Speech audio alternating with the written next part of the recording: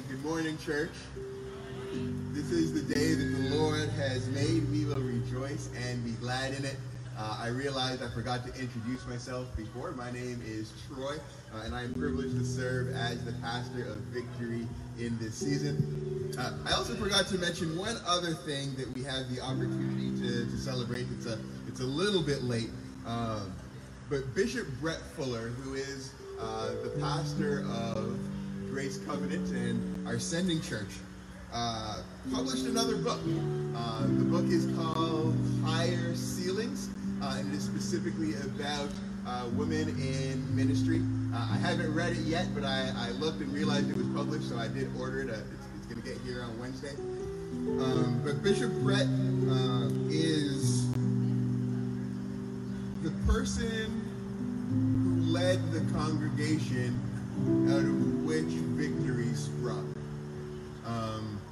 Bishop Brett is the one who in some senses called Pastor Paul, or when Pastor Paul called, said, "Yes, I will work with you. I will pour into you for years. I will support you as a mentor and as a financier to get Victory started."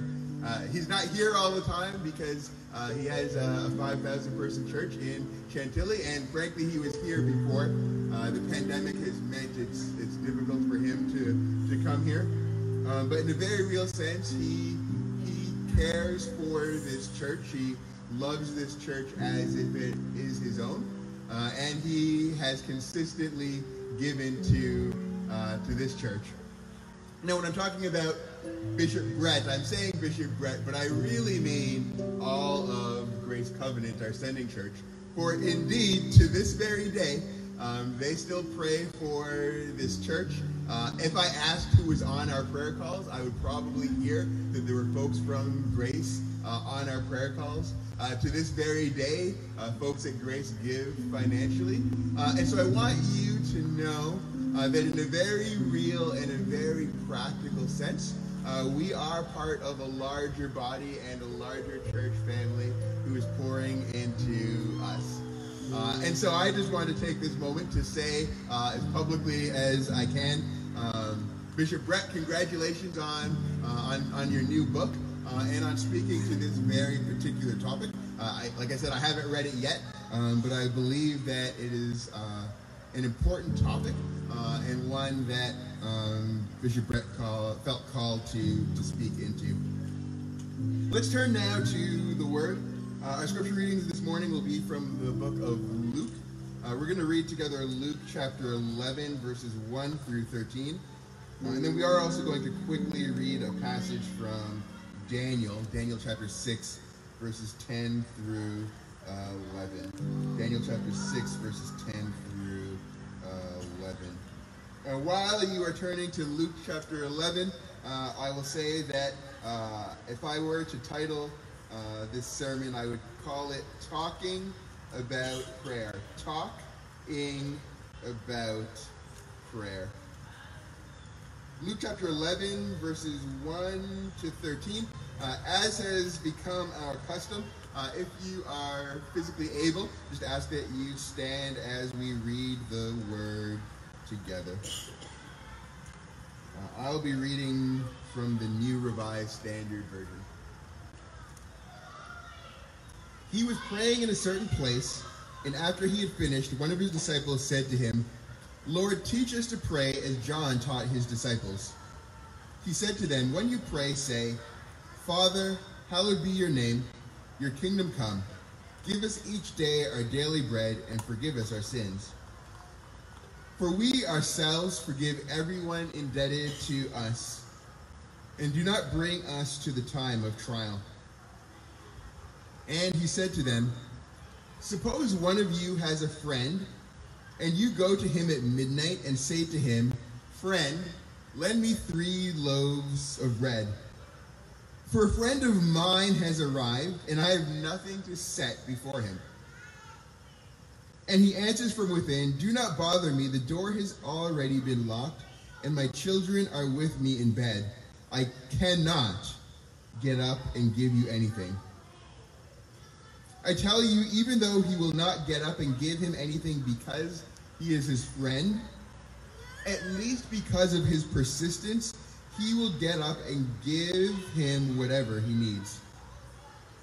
So I say to you, ask and it will be given you, search and you will find, knock and the door will be opened for you. For everyone who asks receives, and everyone who searches finds, and for everyone who knocks the door will be opened. Or is there anyone among you who, if your child asks for a fish, will give a snake instead of a fish? Or if the child asks for an egg, will give a scorpion? If you then, who are evil, know how to give good gifts to your children, how much more will the Heavenly Father give the Holy Spirit to those who ask him? Turning now to Daniel chapter 6, verses 10 through 11. Although Daniel knew that the document had been signed, he continued to go to his house, which had windows in its upper room open toward Jerusalem, and to get down on his knees 3 times a day to pray to his God and praise him, just as he had done previously. The conspirators came and found Daniel praying and seeking mercy before his God. The word of God and the word of strength. Let us pray. God, grant us this morning your presence and, Lord, your voice in our hearts and in our midst. Speak to us so that we might see you, that we might find you, and that the door might be open. In your name, amen. You may be seated. So, we are in the sermon series, By Your Spirit. I am incredibly excited about this series and excited to continually hear how God is speaking to you in the midst of this series. Last week, we talked about the idea that prayer can be like taking a dive into the depths of your real history. And to go on that journey, to go on that drive, you might need a guide because you can't speak the language. It's beyond your understanding, and it's only sensible. It's only appreciable with your five senses, because of God. And we talked about the idea that prayer and faith is necessary because it allows us to connect to God, allows God to connect to us, and ultimately allows us to connect to ourselves. The prayer is the only way by which we may dive into the fullness of who we are and what God has called us to be. And yet we find ourselves so easily swayed from the reality of prayer, and we acknowledge in a very real sense prayer is difficult. I remember when I was a kid, confession is good for the soul, I'm accused of saying sometimes. When I was a kid, I used to have experiences in my life, I can't remember them now, but I'd hear my mother say something or I'd hear a friend say something, and I would want the entire story, right? I would want to know what they were thinking, I would want to know what they were feeling, and I would say to myself, I'm going to remember this, and when I get to heaven, I'm going to ask God, and I'm going to get the full story. I was so excited about the opportunity to go and talk to God one day and to say, God, tell me the inside scoop. Tell me what that person was thinking. Tell me what was going on. And as I've gotten older, the questions indeed have changed. And so I ask questions like, I don't hear the answer to this prayer, God, and I've been praying it for so long. Are you there? Do you answer prayer? Or I meet a friend, I'll call him Caleb, who was literally pronounced dead as a child, who drowned literally and was pronounced dead, and whose father came and prayed and and did CPR, and after an hour was brought back to life. I met Caleb 20 years later after that incident. And yet, when I've prayed, no one's come back to life. And if we were honest, there's lots of questions we could ask. And if I were honest, the truth is that I don't have all of the answers to your questions. Right? I'm just the interim guy, right? I don't have all the answers to your questions. But I do believe that God might have the answers. I think that prayer is vital and important, and the question is, how do we access the depths of prayer? And I want to suggest to you this morning that one way we might do that is by talking to God. Talking to God. The first T in talk is for technique. And it's funny, I don't golf, but I've seen some folks who have a beautiful golf swing, and I've looked and I wanted to walk up to them and say, hey, Jeff, teach me how to golf. And I imagine with my sanctified imagination that that's just what the disciples did. They saw John the Baptist and those who were following him praying, and then they saw Jesus going off afar every day and praying, and eventually they looked and they said, whoa, hold on, Master, teach us to pray. As John also taught his disciples, we want to learn how to pray at your feet. Show us how to do it. And then Jesus responds with how to pray. In the Lucan version from the New Revised Standard Version, as I read this morning, Jesus says, when you pray, say, Our Father in heaven, hallowed be your name. We can pray, but we need to direct our conversation. We need to direct our prayers to the right place, to our Father, Father being the one that we have relationship with. Hallowed be thy name. I respect and reverence who you are. So in approaching this moment, I simply know who I am turning my conversation to. We can have conversations with lots of folks, but in this case, we know that we need to turn our conversation to God. Our Father in heaven, hallowed be thy name. Your kingdom come, your will be done on earth as it is in heaven. When we know who we're praying for, we ask for God's will to be done. Our Father who is in heaven, who did come down in the form of Jesus Christ and dwelt among us, the Word became flesh, and it did come down and dwell inside of us. That's the Holy Spirit. But our Father, you're in heaven, hallowed be thy name, but I want your will to be done on earth as it is in heaven. Imagine how powerful it is that God created us with a free will, and we say, I acknowledge who you are, and I say not that I want my will to be done, but I want your will to be done. With my freedom, I am choosing to invite you into this place and into my midst. Hallowed be your name, your kingdom come, your will be done on earth as it is in heaven. Now we have said we have taken our will and want your will to be our will. We want your vision, God, to be our vision. We want your walk, God, to be our walk. And now, give us this day or each day our daily bread. With our focus on you and with our hearts in a very real sense turned over to your will, now we ask for what we need. But we are asking in prayer for what we need with the orientation of doing that with God's will in mind. And you might imagine that there could be a melding of our will and God's will, because we've asked for our needs with his will as paramount.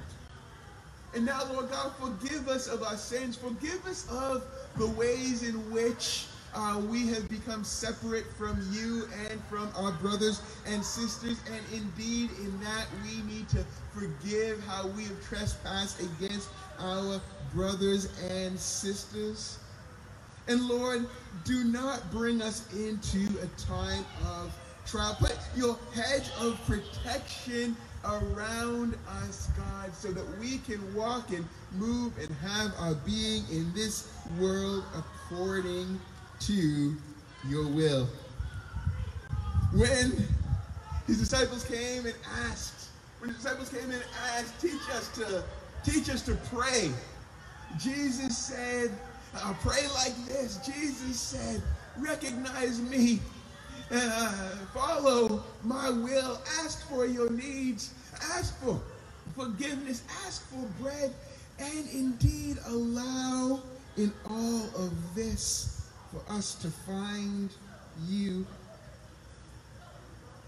And if you think about that orientation of turning our prayers and our will and asking for God's will to be done, we are in some senses asking for the Lord our God to flow through us. We're asking in a sense for the Lord our God to walk with us. We are in a very real sense saying what C.S. Lewis said, and I'm quoting here, how true that our prayers are really his prayers, that he speaks through us.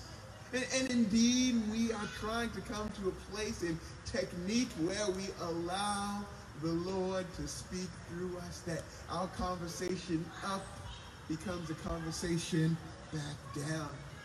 Technique. The second thing I came by to tell you or think about this morning is our approach or our orientation to the world in prayer. Because prayer is a technique, but prayer is also an approach or a posture. It's a willingness to ask and to see that it will be given, or to seek and find out and find. It's an opportunity to show persistence in prayer. How can I make this plain? I think I can make it plain by diving into the scripture this morning, because Jesus speaks so eloquently about this idea. You have a friend, church. You have a friend, and he comes to you in need. And you don't have what that friend needs. In this case, we're talking about a little bread. But a friend comes to you asking for a little bread, and you don't have it. How many of you have been in that situation? I know I have. Right? You just don't got it. It might not be something physical, it might be something else, but you don't have it. But you want to go to the one who does have it. So you go and you knock on your other friend's door at midnight. The knock at midnight. And that friend says, hey, I've locked the door. I'm in my one-room house. My children are all asleep.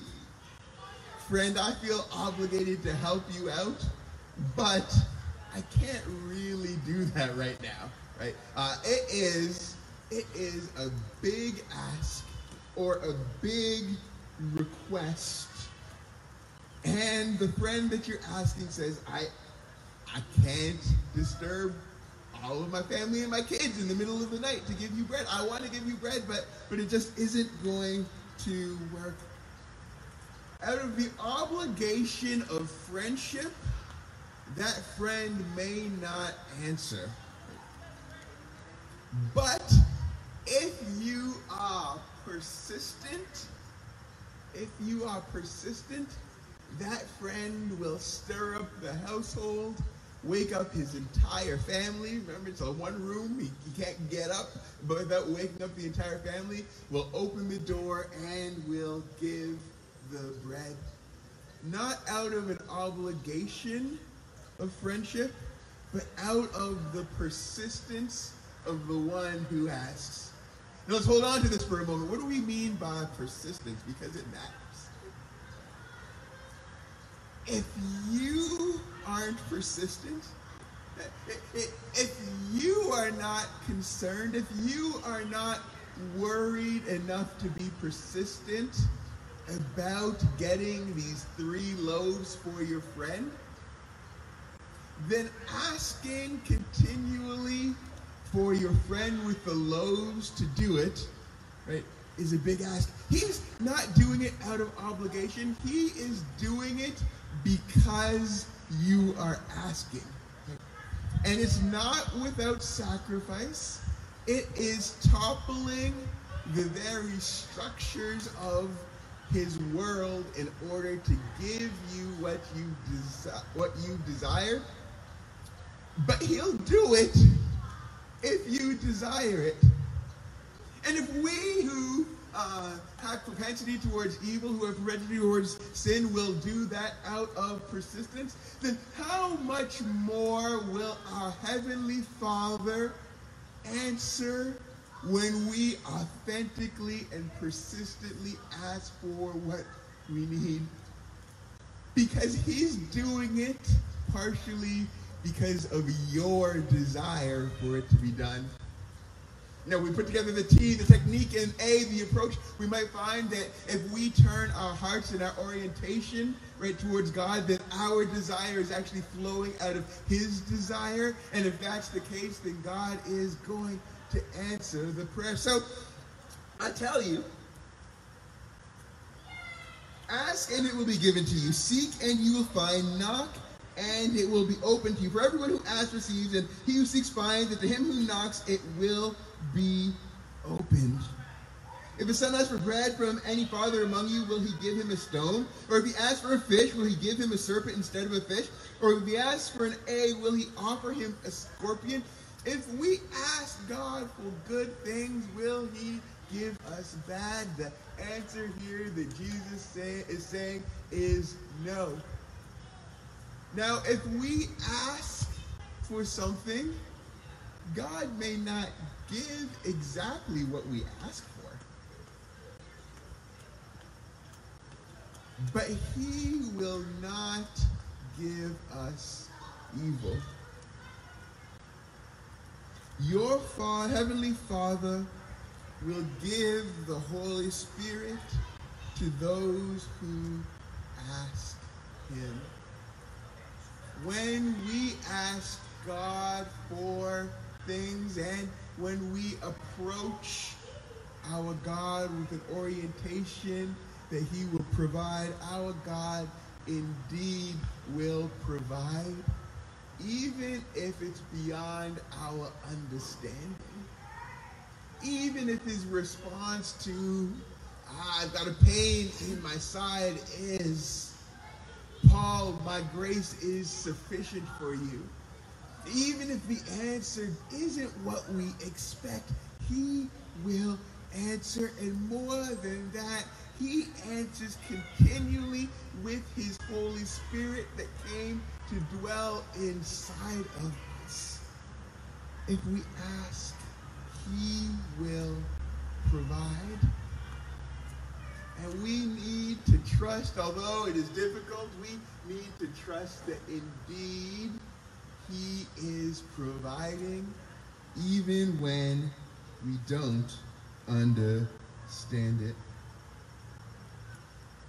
As Howard Thurman said, prayer is at its best when the soul enjoys God and prays out of sheer love of him.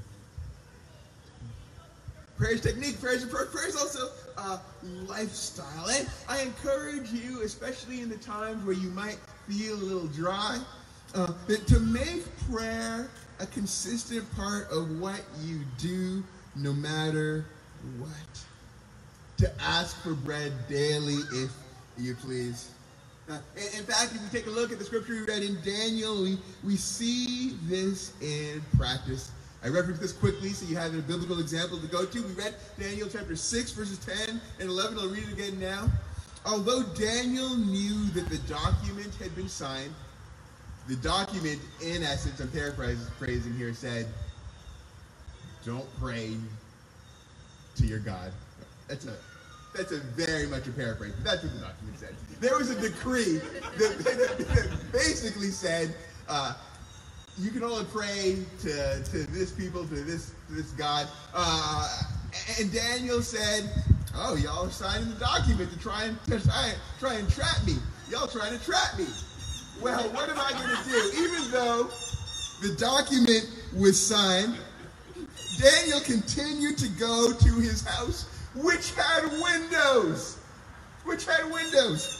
So Daniel walks up to the windows after the document has been signed and said, well, I guess we're going to do this thing, y'all. So Daniel gets down on his knees and he prays at the windows. He closes the shades. He opens up the windows and he prays. And he prays towards Jerusalem. He doesn't do it in the lower room where maybe he doesn't do it with his voice like this. I'm just going to pray a little bit. He goes to the top of the house where his voice will project and the windows are open.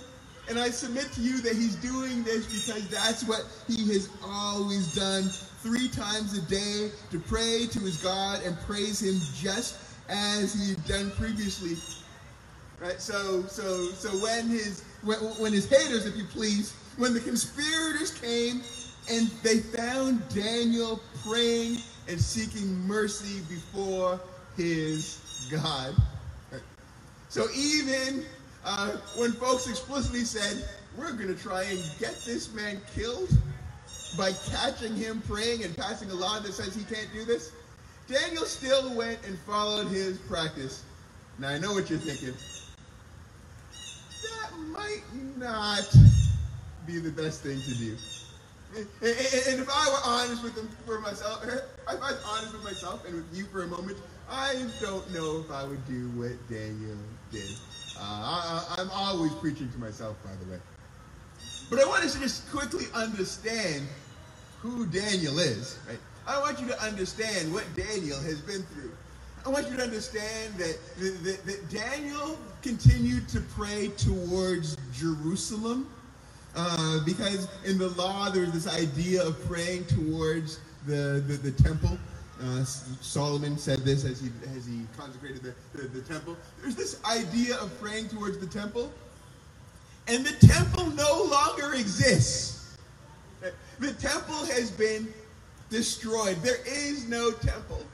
Daniel is praying towards this temple as he was taught from his youth, and it doesn't exist anymore. Daniel is praying in the middle of exile. His city was destroyed. The temple, the very center of his worship, was destroyed, and he was shipped to another place. He was shipped to another country where they said, hey, you have to talk in a different language. Daniel indeed was put in a prominent position in this place. He was asked to eat different food. He was asked to change his ways. And if you imagine Daniel one day saying, as he saw the armies approaching the city of Jerusalem, as he saw the armies approaching, and he said, I imagine he prayed, Lord, keep these armies away. And the answer there was different. And I imagine that Daniel might have said, oh God, you who dwell in the temple, protect the temple. And he prayed that, and the answer was different. And when he went, he probably said in prayer to God, God, help us in the midst of exile. Keep us as a strong people in the midst of exile. And I imagine if you look at, as I like to reference Psalm 137, folks who said, I can't even play my harp. I can't sing the songs of Zion in a strange land. Daniel indeed walked in his life, and I suspect he did it at least 3 times a day, and he prayed and he prayed and he prayed, and the answer that came back was an answer that he didn't want, and yet he continued to trust God because prayer for him was a lifestyle. It was a part of all that he did and who he was. Prayer was a lifestyle. It was part of his walk. Now, the Bible describes the fact that he prayed 3 times a day, but I will read into the text a little bit. This is extra textual. You don't have to agree with me. I'm not even sure if I agree with me myself, but I'm using my sanctified imagination for a moment and saying that Daniel prayed 3 times, but 3 might as well be 30, that 30 might as well be 100, that 100 might as well be 1,000. Indeed, Daniel's practice and his lifestyle was to pray in everything that he did. And so when literally conspirators came and said, I'm going to trick the king into passing a law so the next time this man who's doing lifestyle prayer prays, I can throw him into a den of lions. That's what happened. When that happened, Daniel said, I know y'all passed this law, but I'm going to keep on praying because praying is what I do. And the Bible goes on and describes how Daniel was saved from the lion's den, and in this case, he was saved. But in all of this, he trusted God. And I can imagine there were times where Daniel was hurt and frustrated and tired, and it was this persistent lifestyle of prayer that allowed him to hold on and to keep going. All I'm trying to say is that it is so important for prayer to become part of our lifestyle. Not an act that we do, but a part of all that we do.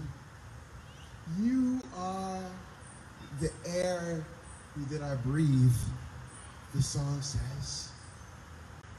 Not just an action, but a part of the very makeup of our being and our walking in this life.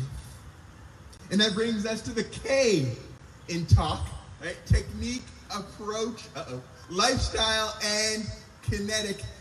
Kinetic means that we're moving about. I know we have some scientists and social scientists in the room that can tell me more than I ever know about kinetic. The idea of kinetic is that things are moving and that things have motion. Another idea of kinetic is this idea of the war euphemism, and I won't belabor the point here, but in the early 2000s, the administrations around this world started talking about kinetic war versus non-kinetic war. So kinetic war meant that there was actually action, right? There was fighting, there was action and movement. And non-kinetic meant that there was posturing and strategy, but there was no fighting. Another way of thinking about it is like a kinetic is a hot war, and non-kinetic is a cold war. And I'm suggesting to you this morning, as I'm about to close, that prayer should be kinetic. While we think of prayer as internal, and it is that, right? It is also external. So we pray with our mind and we pray with our spirit, but we also, in a real sense, pray with our feet. And we pray, and in that prayer also move and act as if our prayers matter. We move and act as if we believe in our prayer. We move and act in accordance with persistence in prayer. Act as if we can and know and believe that our God is able and that the truth of the Lord might become present on earth as it is in heaven, and that God might inhabit our praises and also our prayers, and we can act as if God can participate in answering our prayers. Everything we do can be rooted in God. Our very actions and our movement can be rooted in our relationship with God. How can I make this plain? I had an opportunity many moons ago to go to the country Tanzania in East Africa, and I spent 8 weeks, I believe, in a village called Mampondo, a little village that was about 20 miles, I believe, from a town called Singida. So this little village, there was nobody in the village who spoke English. I had a couple of days of language training in Swahili. And so I knew a few words, and I'd walk around talking to people in the village. I didn't speak Swahili or Nyatudu, which was actually the first language in that place. They didn't speak English. We were kind of meeting in the middle with Swahili, if you please. And it's funny, in those 8 weeks, I didn't know much Swahili. But as I talked to people again and again and again, the little bit of Swahili I knew in that moment became part of me. I began, when I was talking with people, to think in Swahili. Right? As I like to say, I might not have been able to say much. It might have sounded like broken Swahili, but I said it well. Right? I said my broken Swahili well. And I said it well because I began to communicate fledglingly, but I began to communicate in that language as I attempted to walk with the people of Mampando. No, we're not going to get into a conversation about how badly I did that. But the truth of the matter is that my language and my orientation changed so that I could talk with these people. And imagine, right, as I like to say, below our mother tongue, and at the very moment before we were in the womb, God knew us and placed within us a language that we might communicate to God with. And prayer is the language with which we might learn to think. And yes, we might also need to learn how to translate it into our situation. We might need the technique, the approach, the lifestyle. But our language, our kinetic language, our very walk can be rooted in this conversation with God. Even if at the beginning we speak it not even as well as I spoke Kiswahili, we can come to a place where we walk with God and that everything that we do proceeds from this language. Oh, the hour's getting late, but I just want to say really quickly, what does it look like for our prayers to be kinetic, to be part of our very movement and motion? The truth of the matter is that I don't have the answer for you, because that is an answer that you need to find with your God. But He died for you, and He loves you, and He wants to, in the very nature of prayer, to walk down that road with you and to discover with you how to speak that common language. I happen to believe that part of that is found in walking with each other. I happen to believe that part of that is found in serving alongside each other, and serving not because of service itself, but serving as oriented to our God. Service that says, our Father who art in heaven, and yet also deals with the tension and the reality of doing that on earth.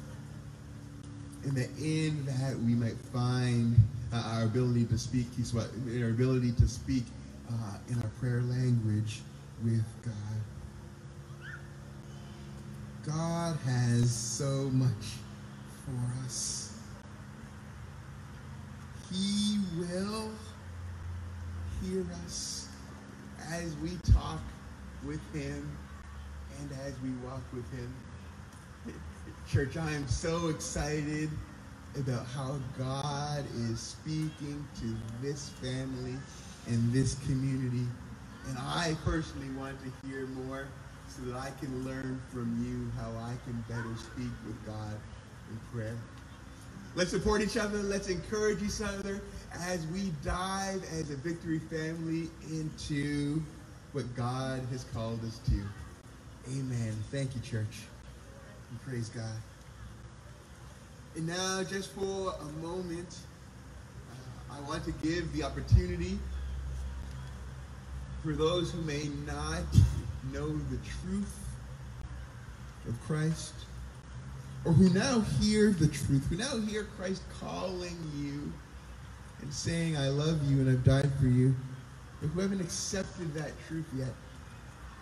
If that's your story, if you haven't gotten to the place where you know and have accepted that God loved you enough to die for you so that you can turn to him, with every eye closed and every head bowed, this is an opportunity to lift your hand into the air and to declare that truth. To declare, God, I recognize that I need you. Declare that, God, I recognize that my separation from you has kept me away. And yet I turn and I embrace you. As I like to say, I won't belabor the point, but if there is someone who's hearing that from God right now, or is hearing that in your own soul, the depths of your soul or your mind, just slip your hand into the air. Well, as you open your eyes, I want to let you know that there is always opportunity to accept the truth of God. You certainly don't have to do it here, but if you do it, I do want you to let us know so that we can walk alongside you. We indeed did have somebody who accepted that and has let me know, and we are excited to walk beside him. I won't put him on the spot here, but I want you to know that we are increasingly becoming a church that wants to disciple and walk alongside us as we go into the depths of our relationship with God. Church, thank you so much. You are wonderful. I love you. Take care.